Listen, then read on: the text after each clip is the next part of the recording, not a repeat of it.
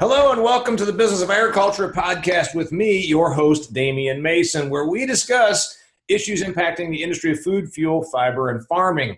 And as I always tell you, we're not going to get on the whole thing about what corn prices are. We're not going to discuss the weather, although I'll tell you that right now we're getting some much unneeded rain here in northeastern Indiana out my office window. Got a wonderful guest. This guy's a sharp dude. And he's a young guy. You might notice here lately I'm getting these young agricultural people on my show. Last episode was the person who rents my land, a 30-year-old dairyman named Johan was my last guest because June, after all, is Dairy Month. So this guest is Brandon Wipf. Brandon and I met 3 years ago. I was the speaker for the South Dakota Soybean Association.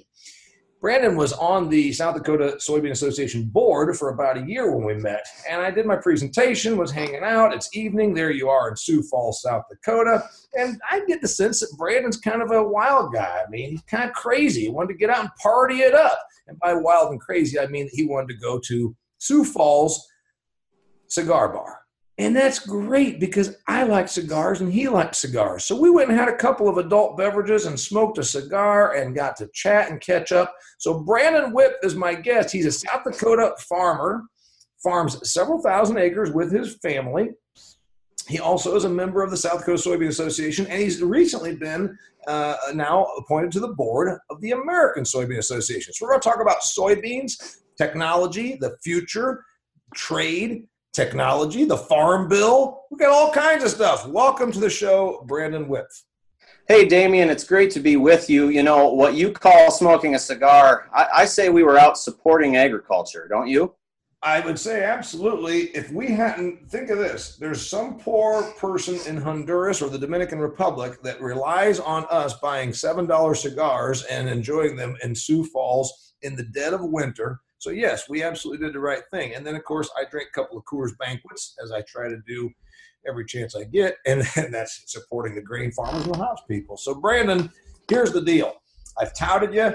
I'm going to tell my listeners here on the Business of Agriculture, he probably every year does about 1,200 acres of soybeans. He's in Huron, South Dakota, but his actual farm is in Doland, South Dakota. He's a sharp guy. He's a 32-year-old man with an engineering degree. He plays musical instruments for the fun of it on the side. He's married to a woman that's an engineer with the Department of Energy, and she was a former Air Force officer as well. So, Brandon Wipf, let's talk about you. What else did I miss there on expanding your background? What else did I not know? Well, boy, you know, as a topic of discussion, me personally, it's going to be pretty dreary and dreadful. You know, I'm just a run-of-the-mill farmer from South Dakota. Out here, we're certainly in a different world than you are in Indiana. In fact, I can share that we're running a little short of moisture in my part of the state. The southeastern part of the state has been inundated with too much rain, and we're just barely getting along, if not maybe running a little short of moisture right now. So if you could send some of that excess my way, I'd really appreciate it. Got 4.5 inches of rain here at my farm last week between Monday and Saturday. And like I said, it's raining right now. We don't really need this. My property, most of it is in wheat because it's going to get baled in for straw for the dairyman that farms my land, and then it's going to get turned into alfalfa ground. Wheat doesn't really need a lot of moisture right now at the end of June because we'd like to be harvesting that stuff here in another couple of weeks. So I'm afraid we'll get mold. Let's talk about what happens there in South Dakota. First off, you as a farm guy, first off, and I think I speak for everybody in Iowa, Illinois, Indiana, why don't you people just stick with flax up there? I mean, why don't you just let the soybean growing happen here? If I want to charge a good amount of cash rent, I need soybean farmers here making money, and they can't do that when you South Dakotans are trying to grow crops you never historically grew. Well, you know, the genetics the genetic changes in the crops that I've seen just in my 10 years in farming, in corn and soybeans, and really the wheat varieties as well, we are able to just survive the kind of drought and the type of tough conditions that when my dad was my age, he would have been zeroed out already this year, I'll tell you. His corn would have been zero. And I've still got a very nice looking stand of corn, and if we catch some rains and with a little luck, I'll still have a harvest. And so it has pulled areas of the country into production that maybe used to be traditionally more wheat country or sunflowers or things like that? Flax. I want flax. You to grow flax. Well, I'm sorry, Damien, but it's a changing world, and we all have to reinvent ourselves, as you tell us more than anybody. Yeah, that's true. And here's the thing I would like to point out that our non-ag friends should be told. And if you're listening to this show, every now and again, pass this on to your non-ag people. Great example right there. Parts of the country are able to grow something that's more profitable, that's more productive, that has, let's face it, who do you even know that eats anything made with flax? I guess that flax oil is coming back. But because of genetics, because of science, because of innovation, we now are growing crops in parts of the world that we're not able to do so. And that's what's going to be our key to feeding the poor people in places like Bangladesh, where they finally are going to have genetics that make a crop where there never was one. Speaking of such things as genetics and outlook and reinventing, your outlook as a farmer, give it to me. It's 2018. What do you got going on, Brandon? Well, farmers always have to be very optimistic about the future and where things are going. I'm 32 years old, so I find myself kind of on the bubble. Does that make me a millennial, or am I a Gen, I don't know, whatever letter they assign to me? But, millennial sometimes is used as a pejorative term, but one of the positive things about millennials is we all want to be part of something bigger than ourselves, because on our own, we just can't accomplish that much. And that's what I love about agriculture. I've spent the last several years getting to know people from all over the country and indeed all over the world. And we all sort of share the same outlook that we are part of something very important, number one, to a modern society, and that is a secure food system. And that the opportunities for the future are really only limited by our own imagination. Well, you bring me to one of my questions. Your outlook as a young guy, pretty worldly. You travel around with the Soybean Association. I think I saw on social media you were in foreign countries here not too long ago. That's true. Where are the opportunities in agriculture moving forward? Well, as I look across the world, I see, and we'll talk about trade at some point here, I'm guessing, and China is the big ticket trade discussion right now. Their middle class basically outnumbers our entire population. But that's just one country. There are hundreds of millions of people in this world that are poised to move out of abject poverty and into a financial position where they can begin to add protein and oil to their diet. Now, I see what is probably the biggest economic opportunity that has ever faced farmers anywhere in the world. And I think we need to be ready for that. We need to be constantly working to make sure we're developing that and coming along and partnering with these developing countries so that we can turn them into paying customers down the road. One thing that I point out, agriculture came just absolutely was in love with this statement, a motto, if you will, a few years ago: feed the nine, feed the nine. And the guys at Elanco Animal Health, their CEO just loves the whole thing, feed the nine. And what you want to tell them, and I have done so, is this idea that we're going to get to 9 or 10 billion people on the planet, I don't believe is going to happen, because the more affluent a culture becomes, the less they breed. We know what's happened in Western Europe. We know that in America, were it not for immigration, legal or illegal, we would have a negative birth rate. We're not breeding. Well, that's what happens when people live higher on the hog. You don't have any children. I don't have any children. And those that we hang around with mostly have 1 or 2. They don't have 7 or 8. We don't need to worry that there's going to be no customers to feed, because while there may not, I predict we will not get to 9 or 10 billion. I predict that we just flat out won't. We're at 7.5 billion now. I think we're going to hang here under 8 billion. I don't think we get to 9 or 10. But those customers are going to eat better. In India, we love to hear about China. My God, you can't pick up a paper or log on to any website without hearing about China. India is right there with about 100 million less people than China, and they are doing better every day with more money to spend on food. So I agree with you about there's opportunity. Is the opportunity in North America just being a farmer? I think not. I think there's a lot of other things, value-added food creation. Absolutely. For the North American farmer, you need to be looking to diversify, and that means different things to different people. Some people just want to be in agriculture, so they're going to look to do value add. They're either going to start walking their grain off the farm in the form of animals, or they're going to look to produce some sort of value added product with what they grow. Ultimately, I think as business people, we need to be honest with ourselves, take a hard look at our balance sheet and see, are we too long in any one particular area at the expense of maybe other opportunities. Agriculture is great, but I don't think we should treat it as the end-all, be-all of wealth generation. I think it should be a big part of the story for sure. But I like what you just said right there, Brandon, because we know that there was a time in this country and our agricultural evolution that you were diversified. You had you milked some cows, you had a hog operation down the road, you fed some brood cows back in that back 60 acres that was rough, and then you also were a grain and hay producer, and then maybe even mom worked in town, as a secretary at the school, and that, of course, has changed when you've got more intensive, large-scale operations that tend to be more focused. And the problem with that is one huge decline in whatever your one focus happens to be can really set you back. Yes. Yeah, people, and I alluded to this earlier, you have to be honest with yourself. So if you're in production agriculture, but you're using all of your cash flow to make land payments, let's say, you're not really in production agriculture. You're a real estate investor. The production agriculture is just kind of paying the bills, so to speak. Or if you're in production, it's just giving you the cash flow to buy the real estate. When you look at your week, there's a lot of folks that are listening to this are in the business of agriculture, but I have some non-ag folks that listen to it. And I try and tell these people, I say, like when I live wintertime in Phoenix, Arizona, many of my friends will come over and sit on the back porch and have an adult beverage. And I say, you realize these people we're talking about have millions of dollars of capital at risk, and they are business people, hence the show, The Business of Agriculture. Yes. What's your week look like? My week? Well, I'll start with my Monday morning. I get up, my wife and I both get up at 4:55 a.m. every day. We start. Wait a minute.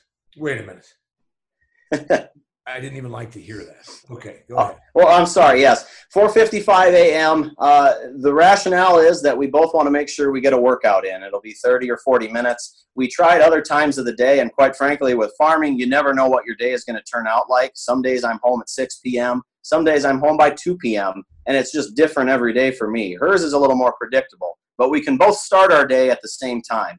And I think you'll find as you it's a habit that I adopted from a lot of the successful people that I met. None of them get up at 9, 10 o'clock in the morning. They are all up so early that it makes you miserable. But I tell you what, they're beating you to breakfast.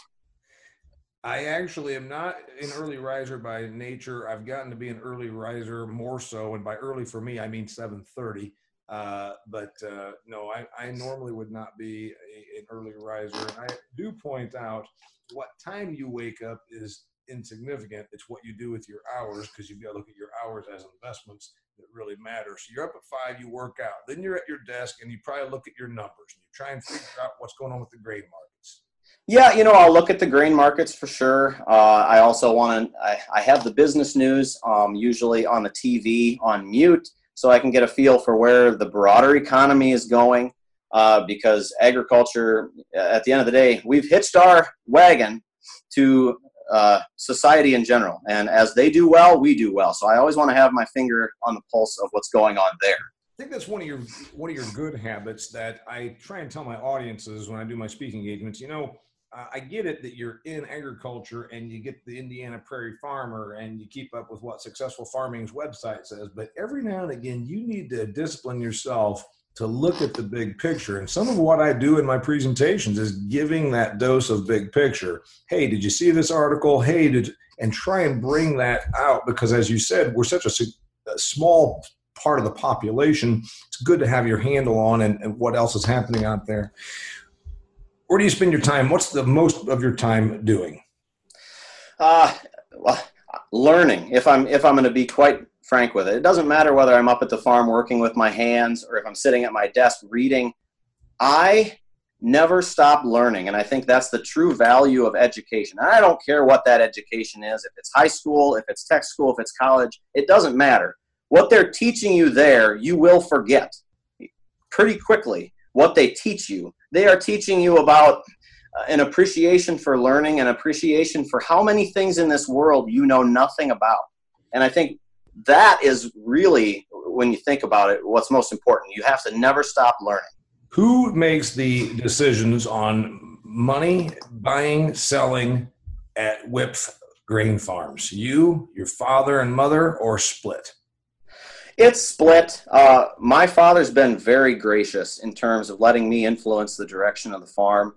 I think he and my grandfather both recognized that the opportunities that were available to them in terms of purchasing land, like when my dad was my age, he says the price that he bought land for and says, you could pencil that out, Brandon.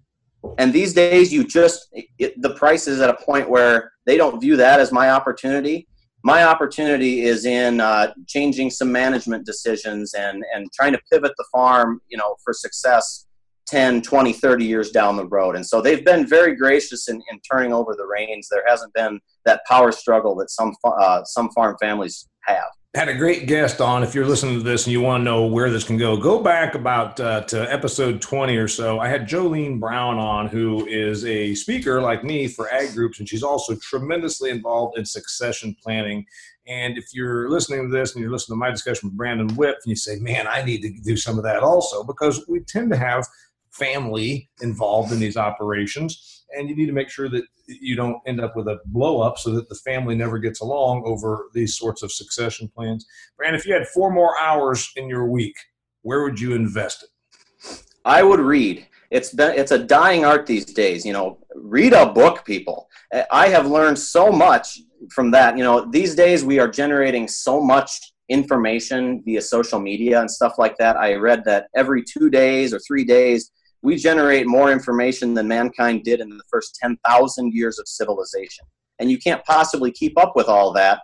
But if you can sit down in quiet with a book and try to glean something from that, I just think it pays dividends. Really does. I am working on a book that is geared to business owners, small business people that will be coming out this winter. You will be sure to get an email from me, and I agree with Brandon. You know how sad this is? Because, again, we talk about the business of agriculture. It is a business. Business people read. Business people look at new ways of doing things. Business people look at what another person has on thoughts and ideas and recommendations and considers involving them in their own operation. And I agree with you. Ag people tend to kind of stay in their echo chamber, and they really sometimes would help themselves a lot to read a business book, which is why I'm writing one. 14% of Americans buy books, and only 10% of those 14% actually read them to fruition. Sure. Just about that. Yeah, and this might be something you've noticed too. You travel around quite a bit. I've been traveling a lot more over the last few years. And once you start traveling enough with an airline, you're not going to get upgraded to first class per se, but they'll sit you toward the front of steerage to the point where you can observe what people in first class do with their time. I do not see a lot of idle hands up in first class. I'll tell you that right now. I see people playing video games and watching movies more than I would like. I have very little of that. I either am reading the Wall Street Journal or a business publication or a book or on my computer working, because I think that's time that, again, when you say, I'm killing time, I've never wanted to be one of those people that say I'm killing time, because if it's money, and everybody says time is money, well, if time is money, why would you kill it? It's like you would take a $100 bill out and kill it. All right, let's talk about, by the way, if you just somehow got up and get yourself a Coke and you came back and you're saying, wait a minute, what's going on here? Damian Mason is talking to Brandon Wipf. Brandon's a 32-year-old farm operator and member of the American Soybean Association Board of Directors. So let's talk about the American Soybean Association. What does ASA do? We're a lobbying organization. We seek to represent all farmers on issues of policy, and that's it's been our mission. We are coming up on our 100th anniversary in 2020. Would you believe that? Since 1920, we've been doing this. And that's just how long soybeans have been a player in the American economy. Started being more of a player after World War II. I know that we certainly didn't have as much need or understand the ability to harvest all of the attributes and all the things we could do with them. So really, when did soybeans become big? I'm going to say 1960s is when they really hit their zenith, probably. Yeah, I think you're right. I know in our area it was probably the 70s. My grandpa tells me he was one of the first guys to try soybeans back then at some point, and he describes it. He said, you'd have about a 4 bushel an acre yield. Every once in a while, a weed would come through the combine, and that was your excitement for the day. Now, we've come a long ways from then, haven't we? You have up there again. I'd like you guys to just go ahead and return that to cattle grazing land so that my tillable ground will be worth more here in Indiana. But it doesn't sound like that's going to happen. You're not part of the checkoff program. The American Soybean Association, since it actively lobbies, you cannot take monies from the checkoff program and use that for political influence. Am I right? Yes, yeah, that's in the law. And so that's why a separate organization has to exist. And really, there are so very few lawmakers that come from districts that have agriculture, and even fewer of them that understand agriculture. So we're just part of that bridge that agriculture needs to build to our leaders, so that they continue to be able to know what we're up against. Yeah, that's the role I think that they have for you. Because I was going to ask you, what do you do within your role? You've been to Washington, D.C. at least once or twice? Yeah, so first and foremost, I have to constantly be talking to farmers so that I can get a feel for where their heads are at, because I can't accurately represent them without that information. And then I have to take that to our meetings and make sure that we're addressing the biggest concerns, not only that are facing us right now, but we have to have a forward-looking, emphasis where we're looking 20 years out and what will the problems there be. You represent South Dakota. That's right. Every state of consequential soybean production have representation at the American Soybean Association? That's right, yes. Some states have more directors than others. It's mainly related to the number of acres or the amount of production they have. The state of Maine is not going to have anybody on the board of directors. The state of Illinois is going to have 3. I don't believe Maine has a director on our board. That's right, yeah. Okay. Challenges facing soybean production. What's out there? We already know weather, and we already know trade, which we're going to talk about that next. What else is going on in the world of soybeans? Well, there's a lot of promise. There's a lot of emerging markets. Like we said, you look demographically across the world, I see a lot of up-and-coming customers, but they don't find themselves by accident, and they're not going to come knocking on our door. We have to go to them. And so one of the biggest challenges we have is making sure that, farmers are aware that, these markets exist, but we need to go get them. And then that's a sales job. And I think that we've got something there with, we have a Secretary of Agriculture that is probably I'm as pleased with what he's doing and saying as I've been with any Secretary of Ag that we've had for the last 20 years. Yes. Yeah. Sonny has been excellent and a great and articulate voice for the farmer.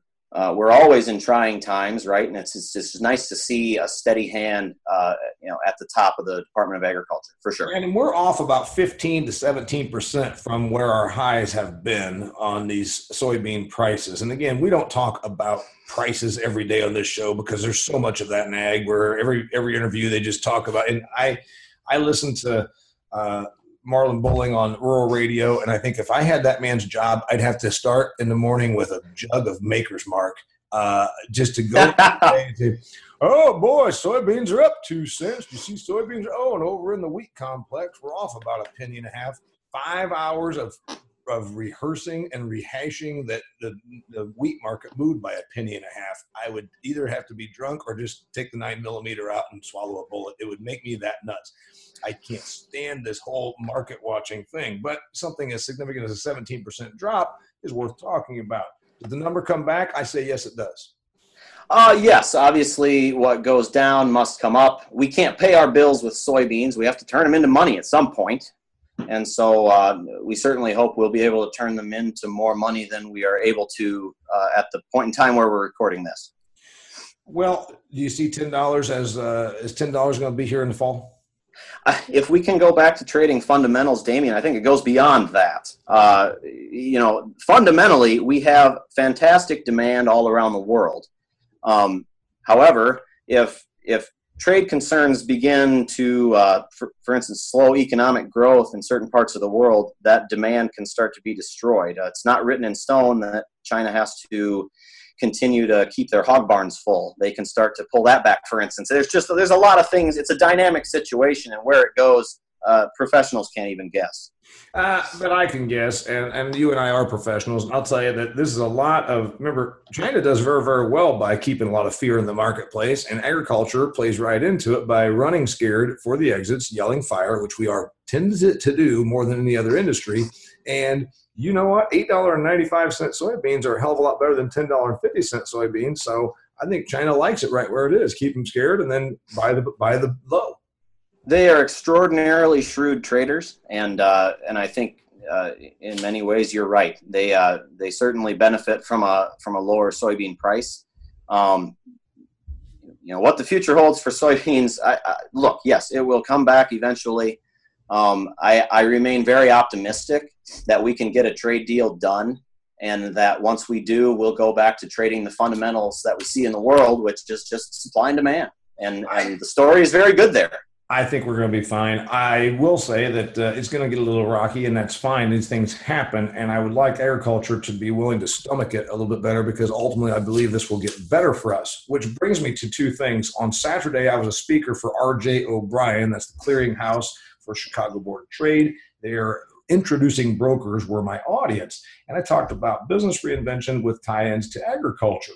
And I followed a discussion group where they had trade was quite at the topic, and I see things getting heated, but I see them getting better, which brings me to today. In the USA Today, if you're bored, you can go and find this. Of course, it'll be a week old by the time you're hearing this podcast. The U.S. has to stand up to China's abusive trade practices like intellectual property theft, and we won't leave farmers to face Chinese bullying alone. Hey, Sonny Perdue, your Secretary of Agriculture, is the person who wrote this article, and he's the one that said that. Donald Trump will protect the American farmers from China's trade retaliation, says Sonny Perdue. And he references in his very first paragraph that 7 years ago, Chinese nationals were in Iowa in a field that was owned by one of our genetics companies, a private for-profit company who's investing millions and millions and millions of dollars into advancing the cause of genetic engineering, and the Chinese are out stealing it. That's how they've gotten everything. They've stolen it from us. And this article makes a great point about Chinese theft of intellectual property, and it affects agriculture as well. What do you think? I've heard that story too, and corporate espionage, they've certainly been offenders that way. But I would say that's not the chief way that they actually end up with our intellectual property. It's through foreign investment in our companies. Okay, and that is overseen by the executive branch, and they've addressed that just in the last day or two, and where it ends up remains to be seen. But I'm glad to see the administration talking about taking action through CFIUS, they call it, the Committee for Foreign Investments in the United States. Yeah, I think that it is being addressed. Certainly, we heard a lot of people when they bought Smithfield, screaming bloody murder, and they weren't screaming bloody murder over the right thing. I said, it's commerce. We can handle that. The production's still going to happen here. They want to make sure they have supply, obviously. So we talk a lot about China, but I was really interested to read this article. It goes on to talk about the behavior. And at this thing I just spoke at on Saturday, when they've got this trade panel, somehow even people in the commodity trading business sitting in that room didn't realize that there's a $385 billion trade deficit between us and China. They didn't realize that to go and do business over there as a company, you have to basically forfeit all of your intellectual property. China has been amazingly good at pushing their agenda, and we have rolled over and rolled over and rolled over. It's my personal opinion that this is a good thing that we're finally standing up to them. It's a global marketplace. Yeah, we want your business, but we also aren't going to roll over. I don't understand why we've been so willing to do so. Yeah, trade deficit's been something that's been talked about a lot. I certainly think it's something that should be addressed. I don't think it's as good of an indicator of, economic success or failure, whether we're at the top of the heap in terms of, wealth in this country. We're naturally going to have trade, deficits with other countries because we want the cheap stuff. I'm very interested in how people vote with their dollars in this country. And at the end of the day, they go to Walmart and they load their cart up with the cheap stuff. There's no question that us having a trade imbalance is going to always exist because we want $9.99 swimsuits and T-shirts. That's right. That's going to happen that way. But I think that us food and agriculture always gets used as its as a weapon. And our real problem is not with Canada. Our real problem is not with Mexico. Mexico buys a lot of broilers and a lot of pork and a lot of corn off of us. But I don't think that we were getting the best deal on all these things. And I can tell you that Canada dumping stuff, all countries look out for their best interests. I actually believe that we will end up with better arrangements. It's just going to be a little bit of turmoil. And I guess this article says that we will not, he does say, Sonny Perdue does say that in the meantime, the president has instructed me to craft a strategy to support our farmers in the face of retaliatory tariffs. At the U.S. Department of Agriculture, we have tools at our disposal to support farmers faced with losses that might occur due to downturns in commodities markets. He is not revealing the strategy because he says it's not a good practice to open our playbook while the opposing team is watching. I would like the people of agriculture to realize, even if it gets sticky, and I think it's going to get not nearly as sticky as the media has overblown it, we are not going to end up looking at foreclosures out here in farmland. Sure. And I remember hearing Sonny Perdue speak at Commodity Classic, which was this winter in California, and he said something that stuck with me. At the end of the day, the farmer would prefer a paycheck for their honest hard work. We would rather just sell our beans at a profit than to need some sort of government intervention. Now, in the short term, if that's necessary, certainly look forward to seeing what that looks like. There's a lot of moving parts. Now, one thing that we should mention, I feel like we would have such a stronger negotiating position with all of these countries that you've mentioned if we were part of TPP. And I think early on in this presidency, when we pulled out of it, it just was not a move that I was in favor of. And really, both of the candidates in the last election, as you recall, were basically going to axe this thing. And I think either administration would have put a loss in the column real early by pulling out of TPP. Yeah, both candidates, it was going to be dead in the water no matter what. I ultimately see some of that coming back. It's already been floated around. I'd say that 1 year from now, our trade picture is going to look a lot different. I think we're going to have everything redone on NAFTA. I think as part of us getting NAFTA done, part of dairy quota and poultry quota is going to go away in Canada, and their government is going to end up having to bite some of that and eat some of it. And I know that Canadians listen to my show and they're saying, what are you talking about? Quota's going to go away. I think it's going to end up being a condition of NAFTA. Maybe it gets phased out over 10 years. And the tea leaves, the old thing about read the tea leaves, Western Europe got rid of its quota system about over the last 10 years. So I think there's going to be something there. I think the China thing is going to come around, and we're going to end up in a fine situation there. I think parts of TPP, remember, we've already got, if you get Japan, this is the other thing about China. China doesn't open to beef. China is not open to any of these things. So this idea that we're hurting ourselves by standing up to them, I don't agree with that. We've been hurt by them dictating to us how things are going to be. Now, I get it. They're a big customer. But it's a world stage. Our soybeans aren't going to sit along the Mississippi and rot. They will go somewhere.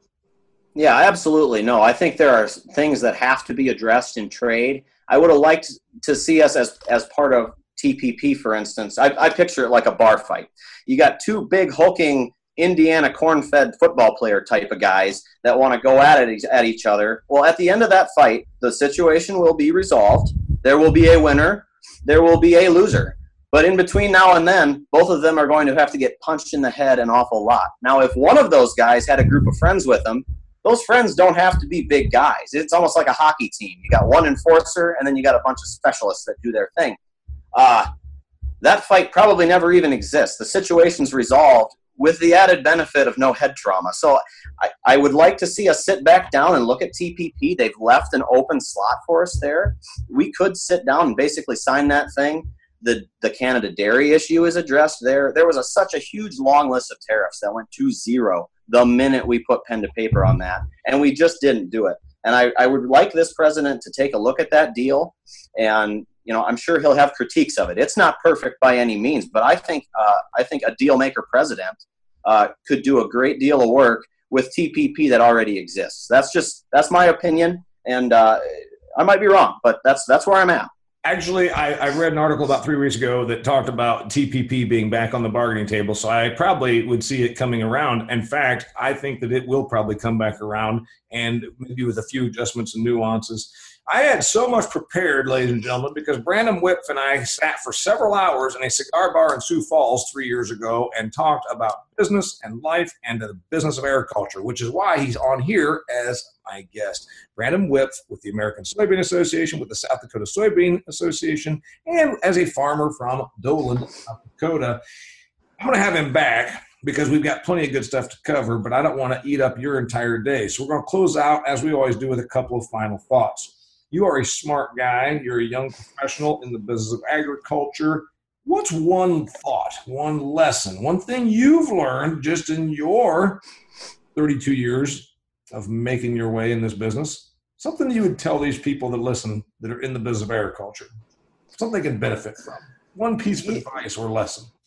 Well, I would say comparing yourself to others. There is a healthy way to do this, and there is a very deeply unhealthy way to do it.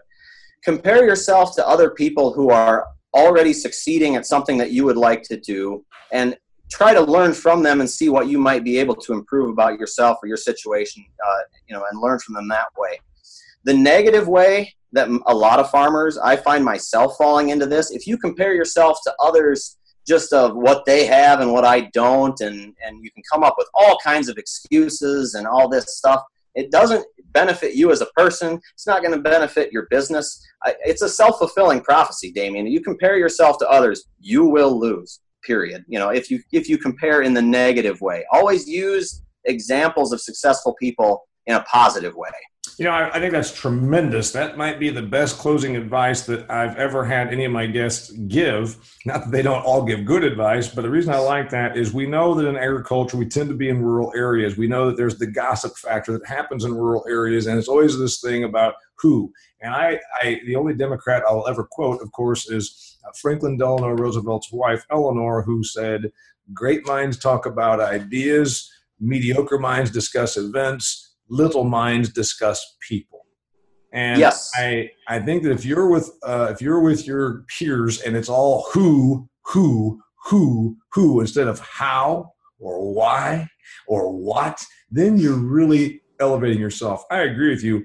Don't mimic people because they drive a big Kenworth or because they have the biggest combine. But what you're saying is look at the habits that they have and what can you do? Can you learn from someone else? Compare yourself and say, that person has a really good habit. Waking up at 4:55 a.m. and working out with his wife, for instance. Maybe that's a habit I need to involve myself in, but I'm going to stick with getting up about 7:30.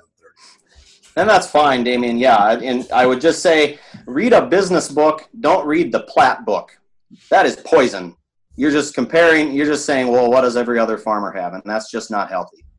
Brandon Wipf, smart guy, farm guy, agricultural guy, American Soybean Association board member, also South Dakota Soybean Association. He's a friend of the show. I'm going to make sure he comes back, and I loved his last put there. Read a business book. Don't read the Platt book. And I'll have a business book for you to read in another 6 months. Thank you very much, Brandon Wipf, and thank you for listening to the Business of Agriculture. Thank you for being here. Thank you for the opportunity. Till next time. See you.